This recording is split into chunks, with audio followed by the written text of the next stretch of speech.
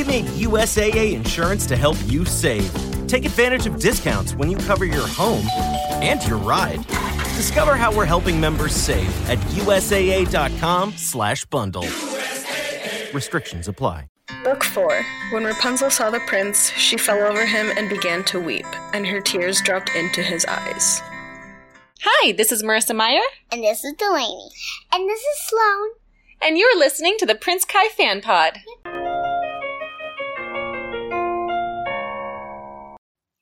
Hello, welcome to episode 89 of the Prince Kai Fan Pod, a Marissa Meyer Book Club podcast. This episode is brought to you by Rampion Crew patron supporters. Thank you. Today we have a Rampion Crew patron supporter, Miss Brittany, and we are going to discuss Cress chapter 43. Brittany, do you want to introduce yourself and tell everybody a little bit about you and your journey with Marissa Meyer? Yeah, sure.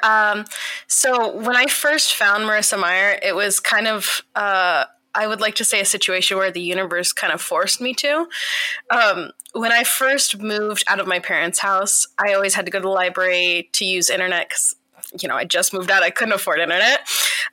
So I had to go there anytime I had to apply for jobs or anything, but I'm at a library. So of course I'm going to walk around and look at stuff.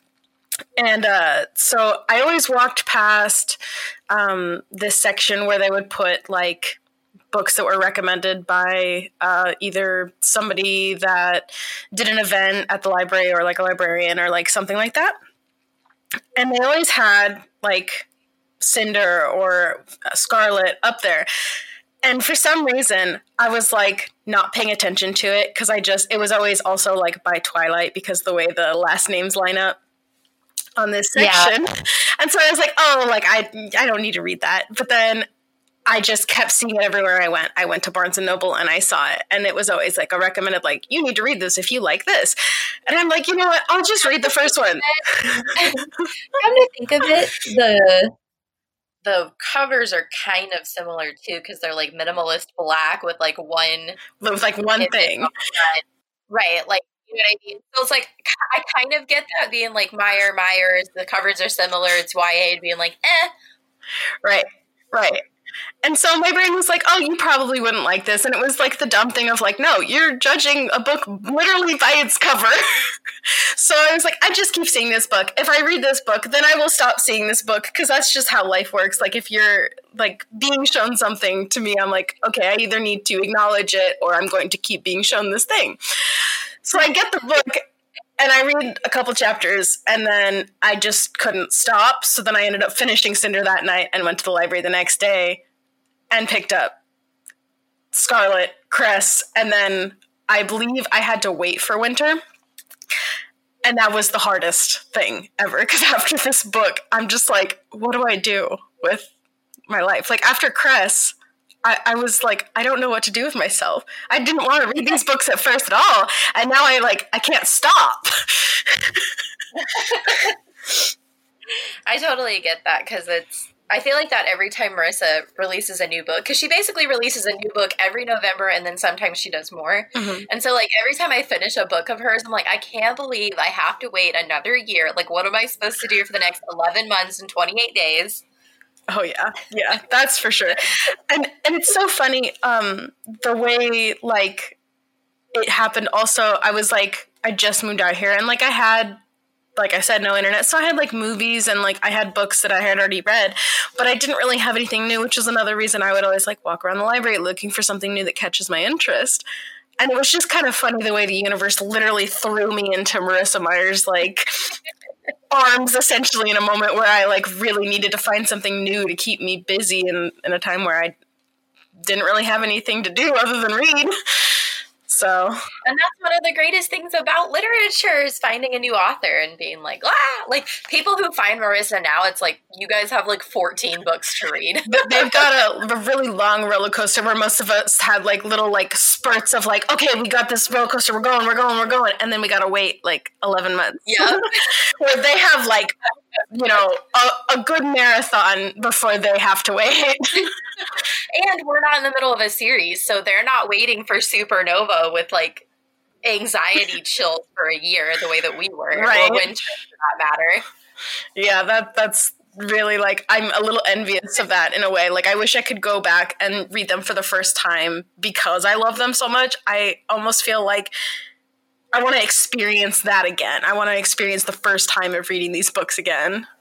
Oh, so true. But you know what? That's what I think I've noticed with the podcast is that it's kind of like that because I'm paying so much close attention to each and every tiny little detail. Whereas before I was just like reading it for enjoyment. Now I'm like, ooh, Yeah. did I notice that before? I feel like I didn't notice that before.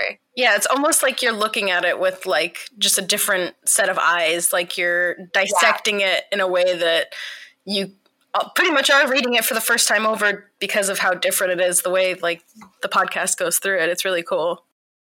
Absolutely. Do you remember how you found the podcast? So I kind of go through these like moments where, because at my work I'm pretty much listening to an audiobook or a podcast the entire day because I work alone, and it's really like easy. I need to have something to keep my brain busy. So I'll go through moments where I'll try and find like 4 or 5 podcasts to add to my backlog so that I have something to listen to.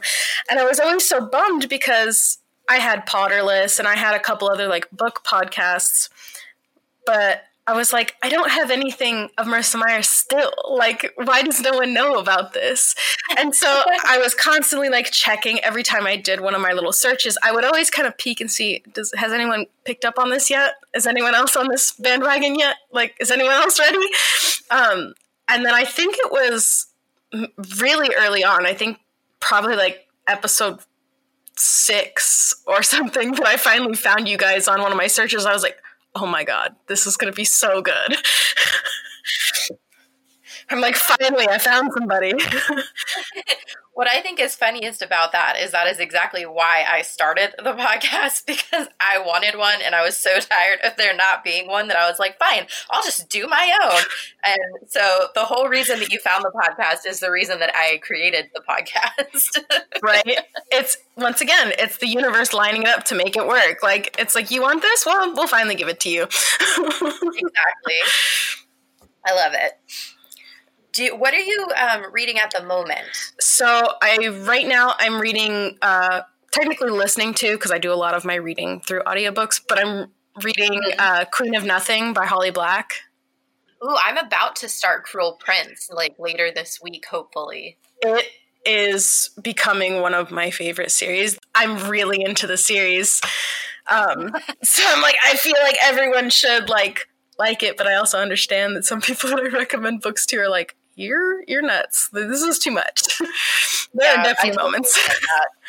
But I think it's such an interesting world with the descriptions they give you of like how the Fae world works. I'm really excited to see how you think about it. I started to read it, and then I had just finished an 11-book fantasy series that took place in a fantasy world and was very complicated. And, you know, you kind of there was a lot of moving pieces, and there was even a map that I was trying to follow. And so when I first started to read it, I was like, I'm getting everything confused. So I took a break. I was like, I need a fantasy break. So I've been reading like just random romance novels that are just like 300 or 400 pages that have like basically no stakes, no fantasy. It's just like contemporary. It's basically like a Hallmark movie, basically. So I'm trying to cleanse my palate before I jump into a new fantasy world, because I could already feel it like blending together. And I was like, no, I've had so many people recommend this series. Like, I want to really enjoy it for what it is and not be like just one fantasy world over another. Oh yeah, that's something I'm definitely guilty of, is like one of my favorite genres is just fantasy. Like, if I can dive into this world and it's nothing like that I can relate to like my life, it's like all just, you know, magic and just so mystical. I love that because I really like being able to kind of escape into like the fantasy. But I do see that sometimes I catch myself kind of blending things together because fantasy elements can be kind of similar. So I do think that that's something I need to get better at, is kind of cleansing my palette and just switching up genres sometimes. it can be very complicated sometimes. I mean, and like I said, this was an 11-book series that all took place in the same fantasy world. There was a lot of magic to keep track of. There were a lot of characters to keep track of with 11 books. Like, there's probably altogether, I would say, like 50 to 75 characters that you're trying to keep track of. And some of them are, like, really mundane and don't matter. But that's almost worse because then you're like, wait, who's that again? Right. Yeah. You know? That's always so hard. Like, yeah. Just whenever I start a series, sometimes I catch myself, like, listening, but not really knowing, like, wait, who's doing this now? Is this important? Do I need to be remembering this? Yeah, it's definitely like that sometimes. And while I enjoyed this 11-book series, this is the Timeless Fairy Tale series by K.M. Shea, it's definitely, like, all-consuming. And so I was like, okay. I basically finished a book and then, like, 10 minutes later picked up The Cruel Prince, and I got through that, like, prologue, and I was like, I'm already starting to confuse, like, the different versions of similar mythical creatures and worlds. Like, I definitely need a palate cleanser. And then on top of that, like, I started crocheting a new project and watching the Tangled series, which is surprisingly addictive. So I've been kind of, like, binge watching Tangled series while I crochet. So I haven't read anything in, like, 3 days. Which is a lot for me. I'm normally reading, like, a good 2 or 3 hours a day, if not more. Yeah, with the holiday break, I haven't been listening to anything, so to get to sleep, I feel like I don't have anything to kind of digest while I'm laying down, so I've had to listen to my audiobook for a half hour before I go to sleep because I'm not working right now because of the break. So I'm like, what do I do with myself? I can't really think about what's happening in my book because I didn't listen to any more of my book, so then I had to, like, start listening to it, otherwise I could not sleep. Yeah, I totally get that. So I have a couple announcements. One, I found a new podcast. It's called We Majored in English for This, ? And I've enjoyed the few episodes I've listened to. They cover the first 4 books in the Lunar Chronicles, so I encourage everyone to go check it out. And then the other announcement, hold on, I just got this thing. I'm going to do my drum roll, please. Oh, that's the wrong drum. Did you guys hear that? Could you hear that? Yeah, I could hear it. It was supposed to be a drum roll, and instead it was like the play after a joke. I'm actually going to leave that in there because I think everyone thinks that's hilarious, and I will enter a drum roll later on.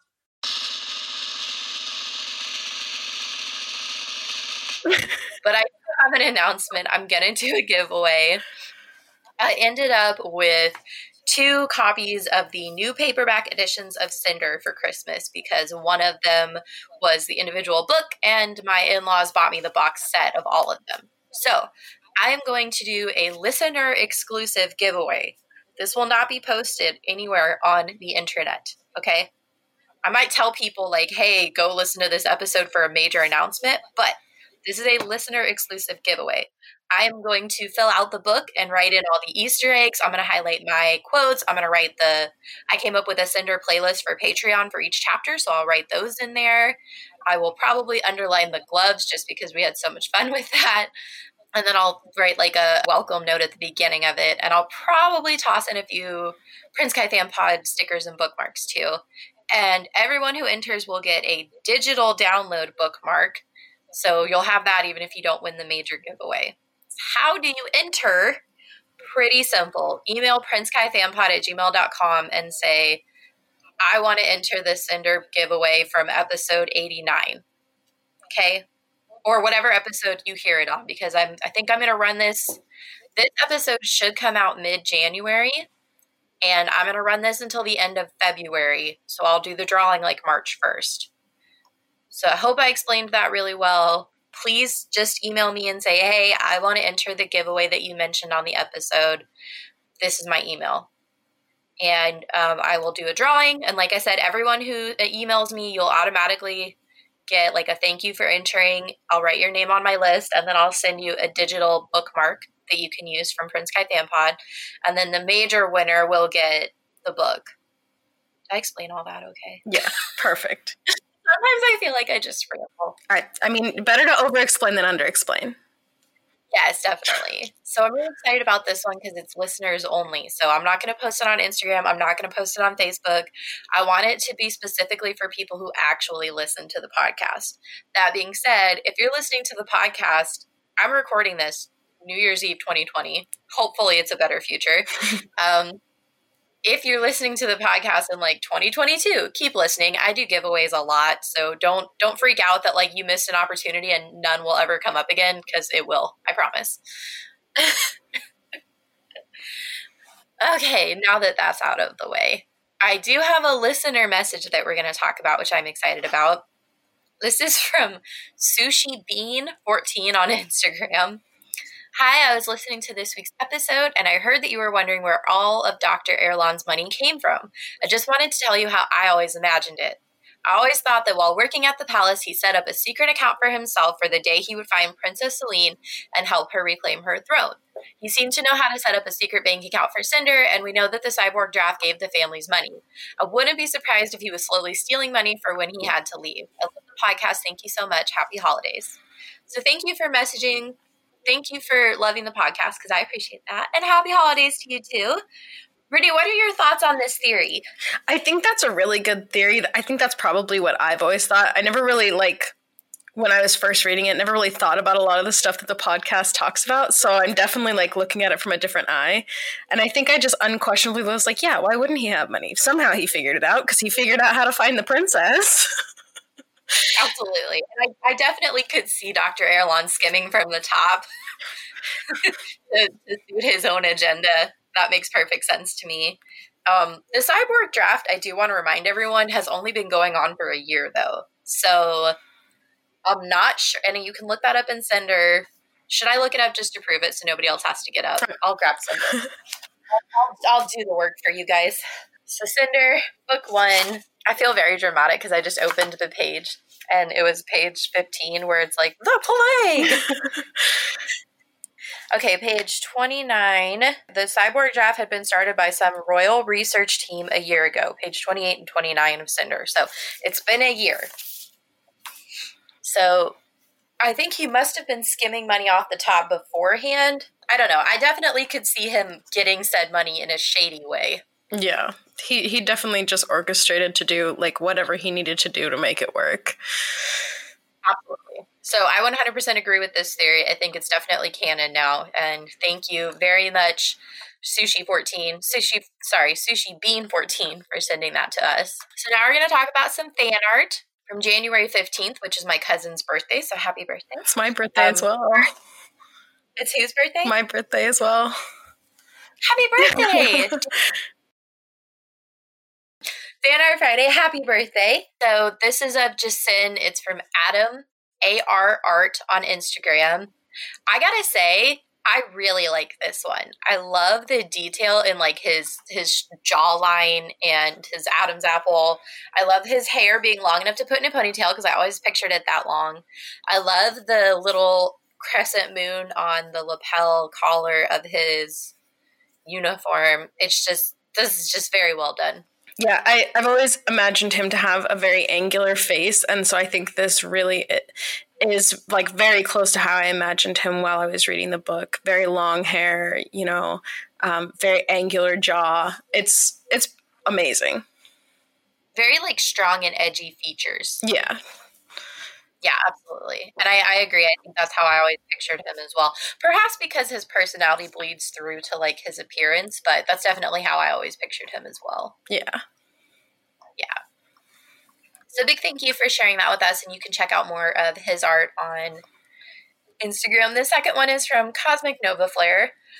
You guys know how much I love her. She also recently joined Patreon, which I'm super excited about. So, this is of Aiko, and I love it so much. Her beautiful blue braids are in the bun that she's supposed to wear later on. Never mind. I can't say that. But I forgot I read that chapter, but we haven't covered it yet. But I don't think it's too much of a spoiler that later on she has her hair in a bun. Okay. But I love the varied colors of the blue in her hair, the different shades of blue. I love that her eyebrows are also blue. I think that's awesome. And I love just every single solitary thing about this. What did you think? I love it because I love the contrast of the blue, up against her like deep skin in this. Like, I just love that look in general. And I like the fact that, like you said, they also made her eyebrows blue. It just makes it really cohesive. Yeah, that was so great. I love it. Yeah, and I'm a big fan of Cosmic Nova Flare. I share her work all the time. She's constantly posting, like more so than I could ever keep up with. So I definitely encourage everyone, go check out her Instagram and just go down the rabbit hole. It's very nice. It's very pleasant to look at. Last week, Patreon members voted for chapter titles. Chapter 42 is titled The Kids Are All Right by Fall Out Boy. And here we go. Ready. Yay. Chapter 43. Last week, we left off Scarlet was being tortured on Luna for information about Cinder and the Rampion crew. Now we're starting book 4. Do you have your book with you? I do. Do you want to go ahead and read book 4 quotes? Since you're my guest, you can read the book 4. Absolutely. Book 4. When Rapunzel saw the prince, she fell over him and began to weep, and her tears dropped into his eyes. Oh, I love it. Love it, love it, love it. So beautiful. It's so good. We love Rapunzel in my house. So anytime, and maybe that's probably why Cress is my favorite book, but Cress is my favorite character because I relate to her like on a very emotional level. I love any time we can kind of like connect like versions of the same fairy tale. I think that's one of the reasons why I love like fairy tale adaptations so much, because Rapunzel and Tangled and Cress are also similar in like so many little ways. And this is a good like example of that, because at the end of Tangled, there are moments where Rapunzel's weeping and things happen. So well, everyone go watch Tangled, because at the end of this book we're going to do a Tangled episode. So you have until like March, but I still encourage you to do so because it's really good. So we're in Cress's perspective. Dr. Erland is examining Thorn's eyes. I love this like character trait that he's like humming to himself while he's doing this examination. And I love the character trait that Thorn is just like an impatient, annoying patient. Like, I could see it kind of being unnerving from Thorn's perspective, because he's like, I can't see what's going on. Are we humming because we're just trying to fill like empty space and not let me know that I'm doomed, or what's going on here? Well, I could also see Thorn being impatient because he's like, dude, can you fix it or not? Like, this is really stressful for me, and now I finally get to find out if it's broken or what, so please. Definitely. So Dr. Erland says that he this part cracks me up, but only because I'm like a really snarky person. But Dr. Erland is like, okay, I figured it out. You are blind because you hit your head. And I'm like, yeah, we kind of already knew that, but yeah. I could just imagine Thorn being like, thank you, Captain Obvious. Now, what does that mean for me? Thank you, Dr. Obvious, but we already figured that one out. I mean, I guess like they know now. He's saying like, oh, it was caused by pressure buildup, and it's like it doesn't really matter what it was caused by because we're not doctors. We know that he hit his head. And Thorn cuts in. He's like, dude, can you fix it? And I completely agree with Thorn. Like, we don't care about the logistics, and we already know that it happened because he smacked his head. What's important to us is, can you fix it? Can he not be blind? That would be super helpful. And the doctor is like insulted. He's like, of course I can. It's like, why would you doubt me? As if we were supposed to know like his ability just by him being a doctor. Like, Thorn doesn't really know Erland, and Erland's like, no, you must know I am prestigious enough to be able to fix this. That's why I don't care. I am humming and I am relaxed. And Thorn's like, I'm not. Something I just noticed, like just now while we're talking, is that the doctor says, of course I can. And later in the chapter, Cress also is like, of course. When they're asking, do you remember this code? Can you do this? Do you know where the escape tunnels go? She constantly says, of course. Of course they are. Of course I do. Of course I do. So this a little like Cress and Daddy that she doesn't know is her daddy connection, I guess. I don't know.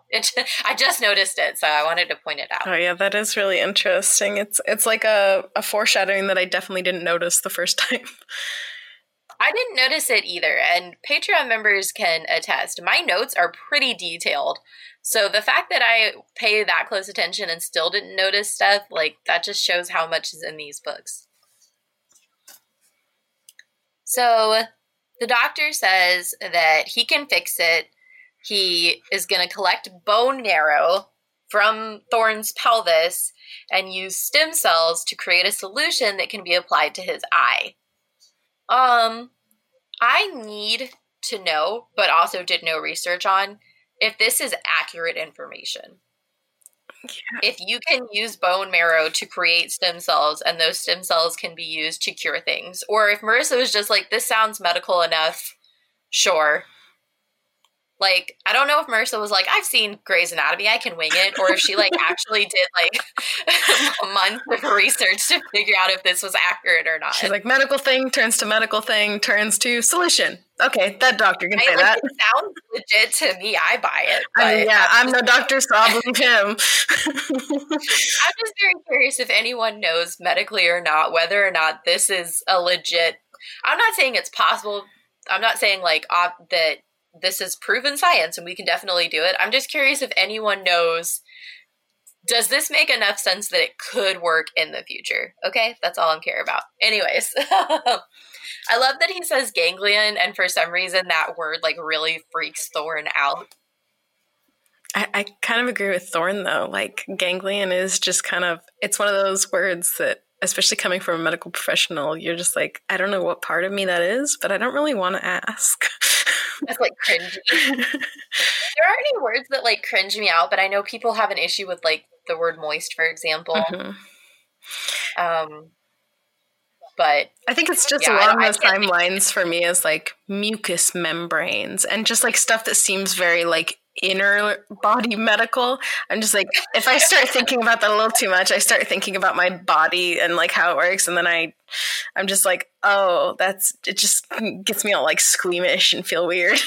I think that I've become a little desensitized because I taught preschool for so long. Like, the amount of grossness that comes out of children in terms of, like, snot and mess and like, they vomit, and just their kids are gross. Okay, I love them, but they are gross. And I think dealing with that for 3 years, like, I'm so desensitized to yucky stuff now.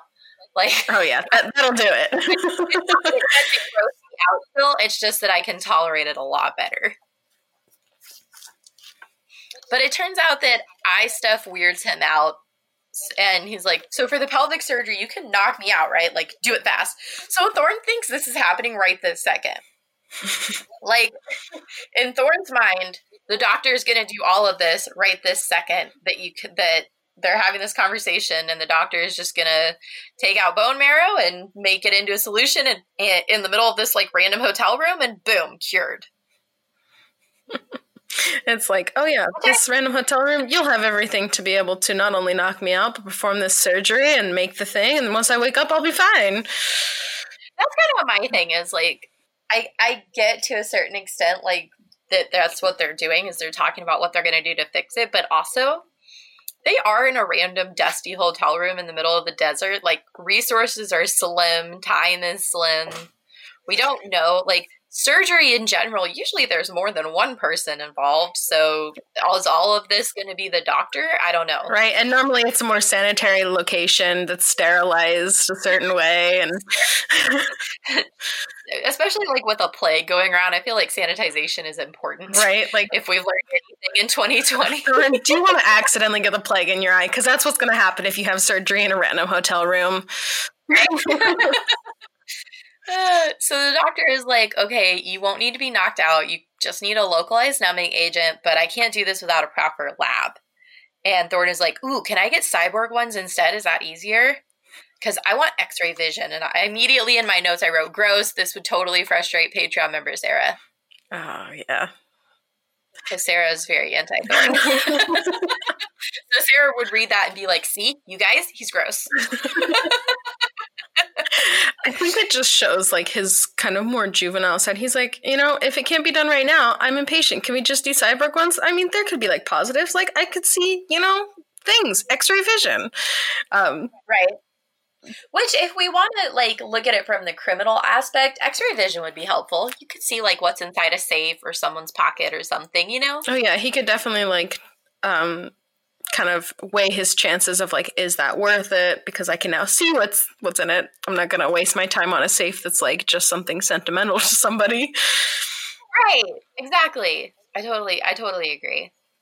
So the doctor is like, yeah, that would be like way easier. Not. If nothing else, Thorne, do you really think in an area where he doesn't have the needed instruments to fix your eyes the normal way, he happens to have a couple of cyborg eyeballs lying around? Oh yeah, he just has them in his back pocket all the time. The doctor's always got to be prepared for Thorne. Right? So Cress is like, but they can be fixed and that's what matters, so we'll figure something out. She gets the feeling that the doctor does not like Thorne. Why do we, as the reader, think that the doctor doesn't like Thorne? Do we think it's just because, like, it's obvious that Cress is obsessed with him? Maybe it could be, like, something along the lines of, like, Thorne being that kind of young. I always kind of pictured him almost as, like, a frat kid. Like, he's, like, 20-something. Like, he just likes to, do whatever. Doesn't have a care in the world. And the doctor's very, like, structured and very, like, no, like, I put this plan in. I found the princess. Like, I'm doing all this work. And now somehow I'm stuck with you who doesn't have a care type of... Yeah. I completely agree. The doctor doesn't necessarily approve of who Cinder chooses as her allies. Yeah. Although he can't be too upset because it did lead him to finding Cress and knowing that she's alive. So there's that. Also, it frustrates me that he hasn't told her yet. Oh, yeah. It reminds me of like when he was like, I'll wait until the last second to tell Cinder she's Lunar. And then I'll wait till the very last second to tell her she's the princess. It's like, you need to tell people things. Yeah, it's almost like you didn't realize how that kind of created problems last time because then the person didn't have enough time to process what they were finding out. And so then they had to Cinder just had to be like, okay, I gotta roll with it. I don't have a choice. But she didn't really have like the ability to process like what he was telling her. And I feel like he's just doing the same thing again because he didn't learn from last time. He's just holding it off. And then what is his plan? Like when he does tell her, is she gonna have time to process like what's happening? Or is it gonna be one of those moments where she's just gonna have to accept it and move on with whatever she's doing? I get that it's like awkward and how do you approach that and emotional, like how do you deal with that? But at the same time, it's like, just give people the information they need, Right. Just start having those conversations that need to happen. Exactly. So the doctor has yet to meet Cress's eye since they met, and she thinks it's because he's ashamed about purchasing her for her blood, as he should be. And that she hasn't forgiven him. And she's kind of uncertain how she feels about the rest of the Rampion crew too, especially Wolf, because he's terrifying, which I get, right? Like she knows about the LSOPs. She knows what they did, what they're capable of. He obviously has a temper, and it says it makes her hair prickle. I definitely see Cress, from like her perspective. She hasn't been around Wolf. She doesn't know like the good that can come from him per se. She's only seen a lot of like the newscasts of the LSOP completely wreaking havoc and like seeing things from the Lunar perspective as well, like how they're genetically modified and like the monsters that they are. She doesn't see the good yet because she doesn't know him yet. And let's not forget that a couple chapters ago he did like pick her up by the throat and stuff. So he's not entirely innocent in his like interactions with her. Yeah, he definitely isn't making a good impression in that sense. Yeah. And it says that like he hasn't spoken since they left Africa. He's just been like sitting in the corner staring at the pilot's empty seat. Oh my God, that was such a hard sentence to read. Like, that he's just staring at the seat where Scarlet would have been, just like looking mopey and sad. Or he's pacing while cradling a can of tomatoes. Like, which is the most cheesy, pathetic thing I've ever heard in my life. It is so sad because it's so animalistic the way, like, if you've ever had a pet that has, like, problems when you leave, you kind of see, like, this type of relationship. Like, they get sad and they'll find your sweater, or, you know, they'll get upset and they'll, like, tear something up. Like, the attachment that he has for her is such a different connection because it's almost animalistic at times. And I want to point out, because I don't know if I've said this before or not, but when my husband was deployed a few years ago, we didn't have Beowulf yet. It was just me and Scamp.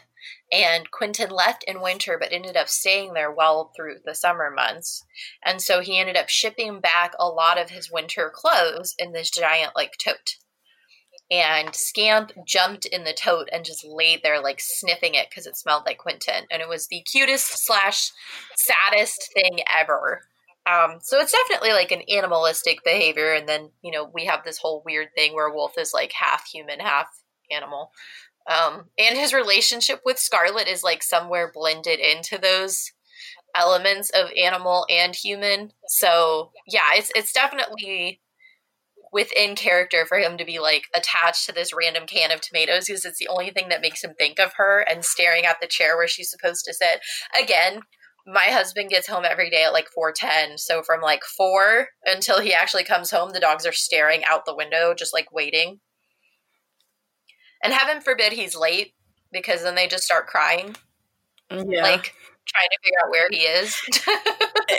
It's one of those things where I definitely can see where Cress is coming from, being scared. And we obviously have the privilege of being the reader, and we just know that he's, like, just really upset about Scarlet. But Cress doesn't know that. He's just, like, a gigantic animal man who is just angry and then sad and then angry, and he's just a ticking time bomb in her eyes. I would be afraid of him too. Well, and also all we know is that, like, him and Scarlet have a relationship from Cress's perspective, right? Like, she doesn't know that they have this weird primal connection that goes, like, far beyond love. Like, it's like enveloped in, like, animal hormones and pheromones and stuff like that. Mm-hmm. So, I mean, she doesn't even know the level of connection that the two of them have, because it goes beyond boyfriend, girlfriend, or crush or whatever. Mm-hmm. So, yeah, I completely agree. But it is really heartbreaking to visualize this while you're reading it, especially him, like, laying in her bed.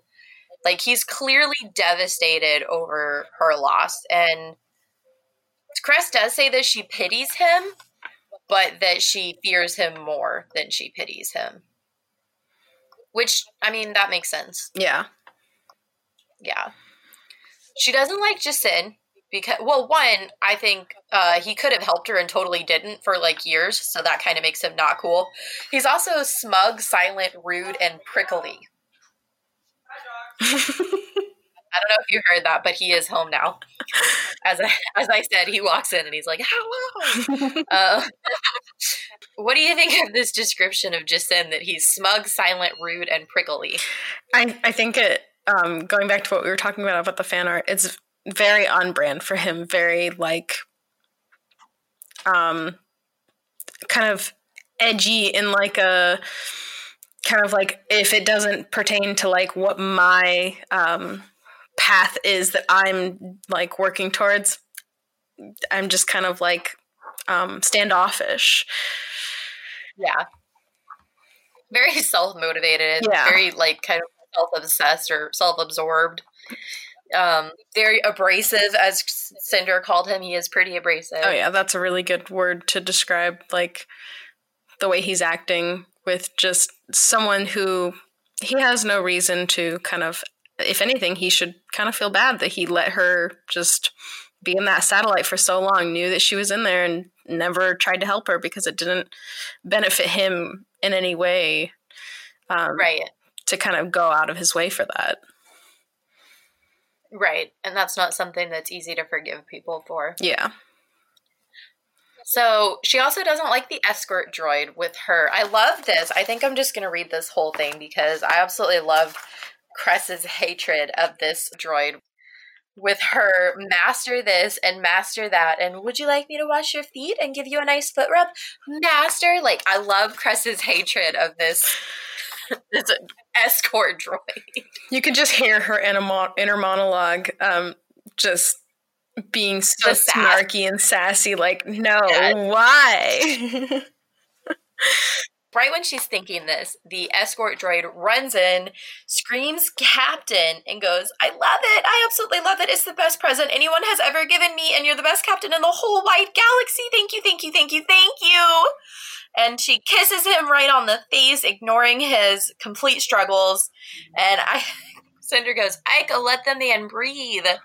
I love this. Aiko has a body. Oh, I know. This is so exciting.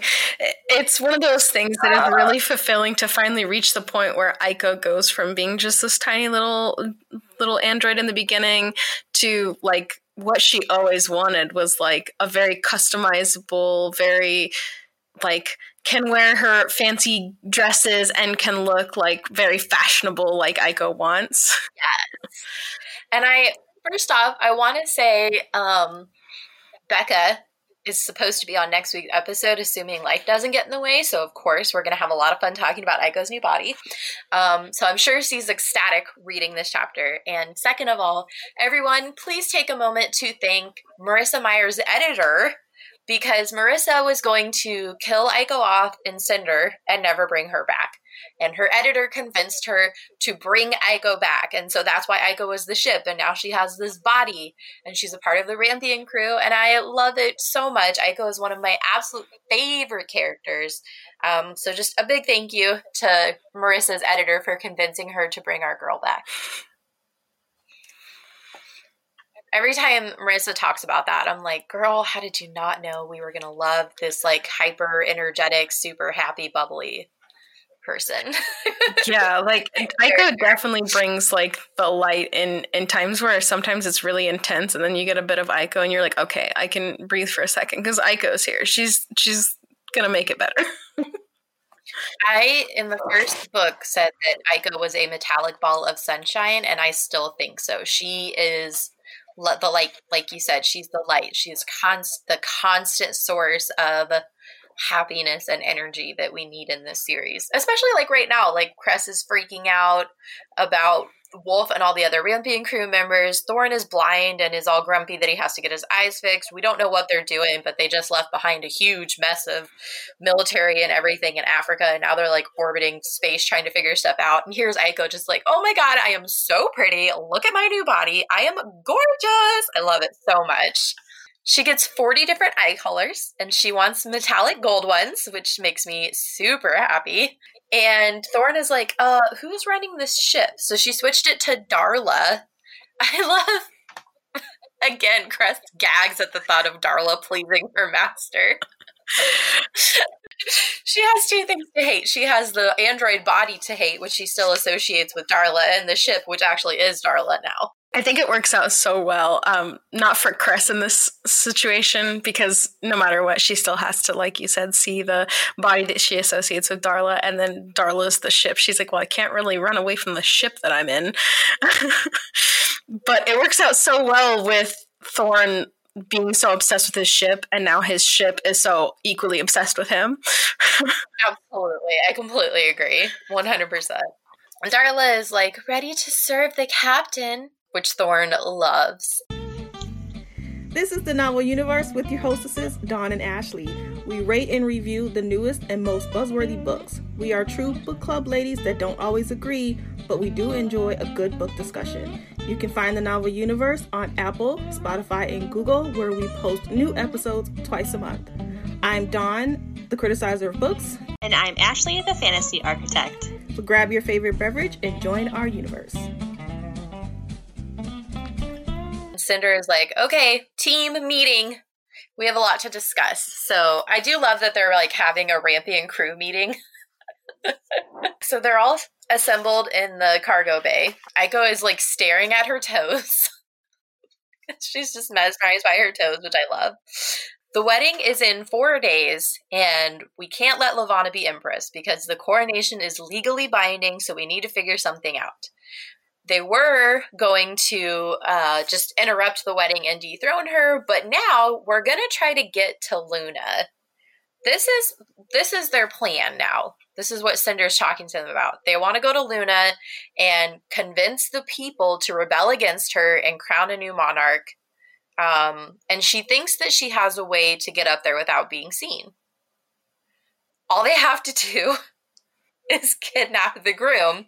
And in case anyone forgot who the groom was, it's Emperor Kai. So all they have to do is kidnap Emperor Kai. Just one little detail. We gotta, kidnap a monarch, I also love that part where she's like, she tells everybody that she has a plan, and she's like, I think I can pull it off and get us up there without anyone being seen. It starts with kidnapping the groom, and it just goes dead quiet.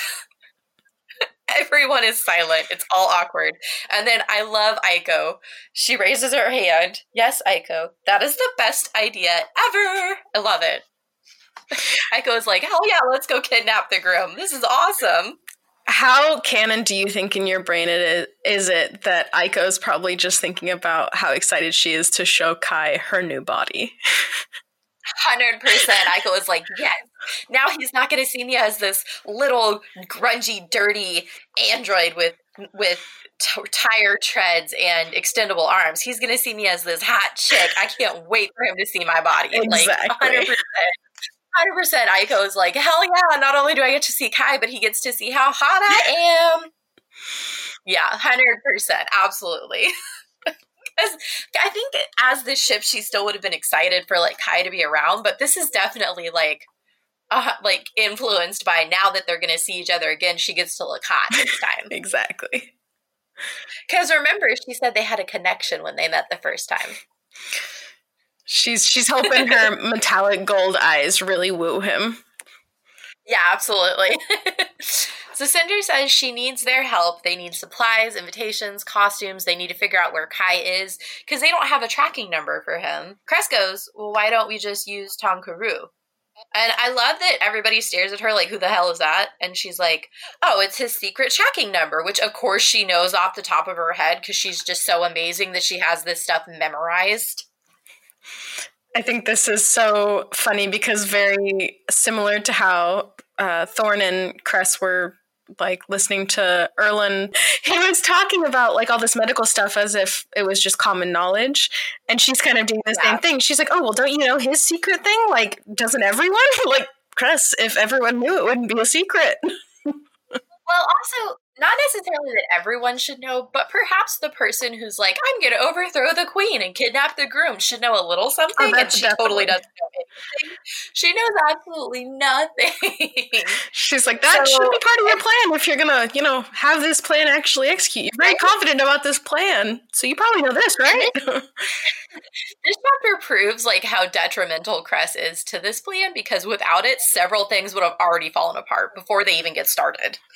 Because Cress also knows about these tunnels that they can use. Again, they're going to use these escape tunnels to get out. You wouldn't happen to know where they lead, would you? Of course she does. I love that, though. I love that, like, they keep asking her, like, well, do you happen to know this? And she's like, of course I do. So they're going to sneak into the palace and get Kai to trust them, and then they're going to run away. Jacin is going to pick them up on the rooftop. They're going to use the escape tunnels to get into the palace, and Cinder's like, well, I can't find any blueprints to these tunnels you're talking about. And Cress is like, well, they wouldn't be safe if everyone knew where they were. That's legit. Valid point. Very valid point. Now Wolf asks the big question with bloodshot eyes that look wild. How long until Luna, a.k.a. how long until he gets to Scarlet? This is heartbreaking. This is so hard to read. Yes. A couple weeks, maybe 3. Ouch, it's already been so long. It's like you can feel almost in that moment that he had like hope, and then it just all like shattered. He was like, yeah, no. Because I mean, that's literally like how I feel right now reading this. I'm so upset by it. So then Thorne is like, aren't there medical labs say, for magical eye curing methods and needs. And Cinder's like, no, you're not coming with us to the party. But you need a diversion, right? So this is Thorne's contribution to the plan. When Cress takes out the security system, every guard in that palace is going to go running to one of two places. To the security control center to see what's going on, or to wherever their precious emperor is to make sure he's safe and sound. Unless there is another, even more obvious disturbance happening somewhere else in the palace. A big disturbance far, far away from you guys, like, say, in the medical labs. Obviously, Thorne has pretty major selfish implications for wanting to go through with this. Like, I don't know, fixing his eyes. But it's not a bad contribution to the plan. It really isn't. And it makes me wonder, like, what Cinder's plan actually was, because she was like, oh, I think I can do this. But then she wouldn't have been able to do it without Cress knowing his, Prince Kai's, like, secret, like, ID number, and without the secret tunnels. She wouldn't have been able to do it without Jason flying the ship. She wouldn't have been able to do it if, like, she might have actually been able to do it without the distraction, but it does make it a lot easier, like Thorne said, having something farther away that distracts people. So it makes me wonder what Cinder's original plan was. Right. I love this, though, because this is Cinder realizing that she needs these people, because, like you just said, what was she going to do without Cress's help with the tunnels and being able to block the security system and knowing the Emperor's extra tracking number? How was she going to get anywhere without Jacin flying the ship and being ready to be the getaway car? How was she going to do all of this without being seen if Thorne wasn't there to be her distraction? Like, she definitely needs all of these people that are there to help her. And I think that it's important to acknowledge the fact that she realizes that. Yeah, and I wonder in her head if she had the confidence because she knew these people were going to help her, or if she had the confidence and had, like, some blind confidence in a way that it would happen. And blind confidence can be really helpful. Mm-hmm. Because, I mean, she definitely can kind of rally everyone together, seeing, like, this meeting even happening. Like, she's rallying everyone together. So maybe she was just confident in the fact that it would get figured out because she knew, like, the people that she has, like you said, will help her. Right. You just got to wing it sometimes. Yeah. So Jacin pops in. This is Jacin's contribution. Let's say you manage to pull this off. Not that I really think you will. You do understand that once Lavanna realizes what you've done, she's not going to sit around waiting to see what you do next, right? The ceasefire will be over. Yes, Jacin, thank you for pointing out the obvious. And Cinder says, I do understand that. If we succeed, we'll be starting a war. Well, that's a little dramatic. This is where I started just going crazy, like, oh my god, is this actually, like, where the end marathon happens? Because there's still a decent chunk of this book left, but right? But we're already at the point where they're going to start causing chaos and stuff. I'm like, oh my gosh. There's still, 200 pages left of this book. Okay, 150, but that's still a lot of pages. So I completely agree. So what was your chapter title for this week, for chapter 43? I chose Start a War by Clergy featuring Valerie Broussard. I don't know if I pronounced either of the artists correctly, but I was looking through a bunch of playlists for the Lunar Chronicles because I was like, I know there are plenty of songs that reference this part because it is kind of a point where they start something's about to go down. And I just thought that this was so perfect because if they succeed, they will be starting a war. Yeah, that's a good one. I chose Are You With Me by 6 a.m., which is one of my favorite songs. And I chose it because this is Cinder asking everyone, telling them her plan and telling them, like, are you going to follow me? Are you with me? Are you going to support me in this plan? And I love that song, but some of the lyrics that I think translate well is, am I lost or am I found, and are you with me? Come back from the dead. You've been inside my head for too long. Find the places that scare you. Come on, I dare you. And it's literally all about, like, we have to confront our fears. We have to confront the obstacles that are preventing us from reaching our goal. And are you going to do that with me? And I feel like that's kind of what Cinder's doing right now, is she's just asking everybody to go along with her little plan, like Jacinth says, her crazy plan that probably isn't going to work. Or at least it might not work the way that she thinks it will. I guess we could say that. They never end up working the way you think they will. Right. So what was your quote for chapter 43? My quote is on page 393, and it's the part where everyone's talking, and Wolf asks when they'll be on Luna, and Cress then she realized that there was a subtext to his question, one that everyone else had probably picked up on immediately. Scarlet. He really wanted to know how long before he could go after Scarlet. And I just love, like, Scarlet and Wolf's relationship because of how different it is, because of how the bond is, like, he's so attached to her and so broken without her there. It was such a sad moment where my heart sank, but it was so interesting to see Cress kind of finally see that his motive was just, when are we going to get to Scarlet? I'll do whatever we need to, but when are we going to get to Scarlet? Yeah, I agree. And I think that that's also another moment where Cress is seeing the human side of him. She's been kind of blinded and only seeing the dangerous part, the wolf part, the LSOP part.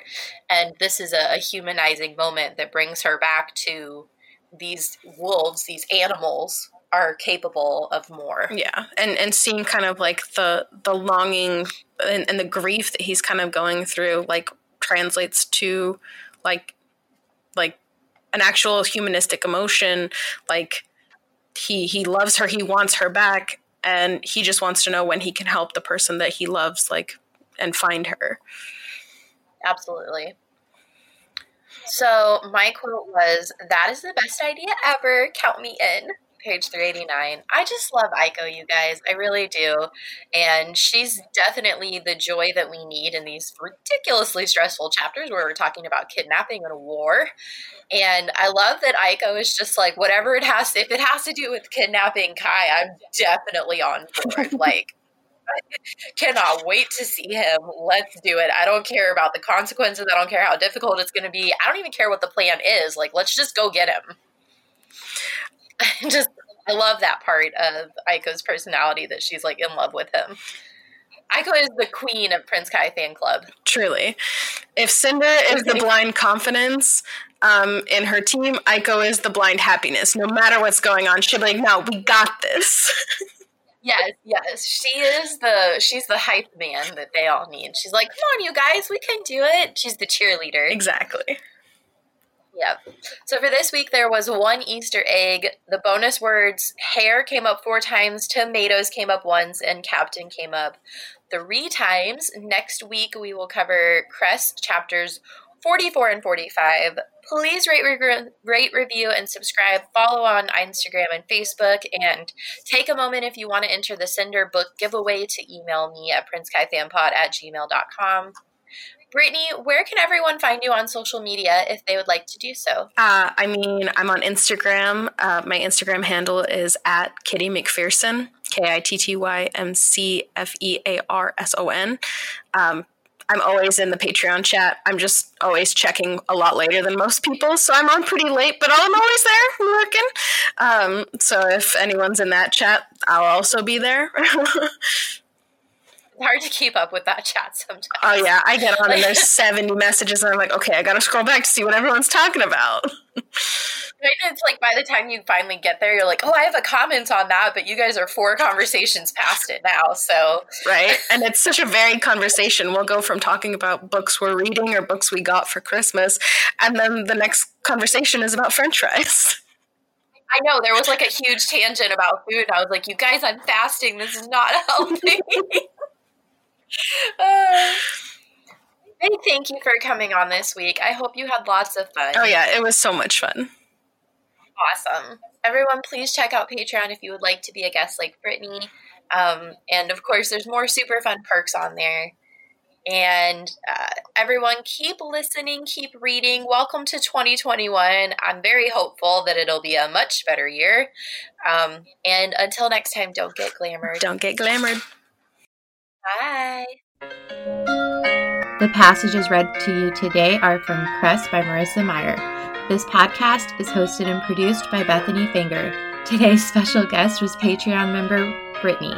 The intro-outro music was composed by Emma Pavo, and the logo art was created by Angela Wong. Thank you for listening.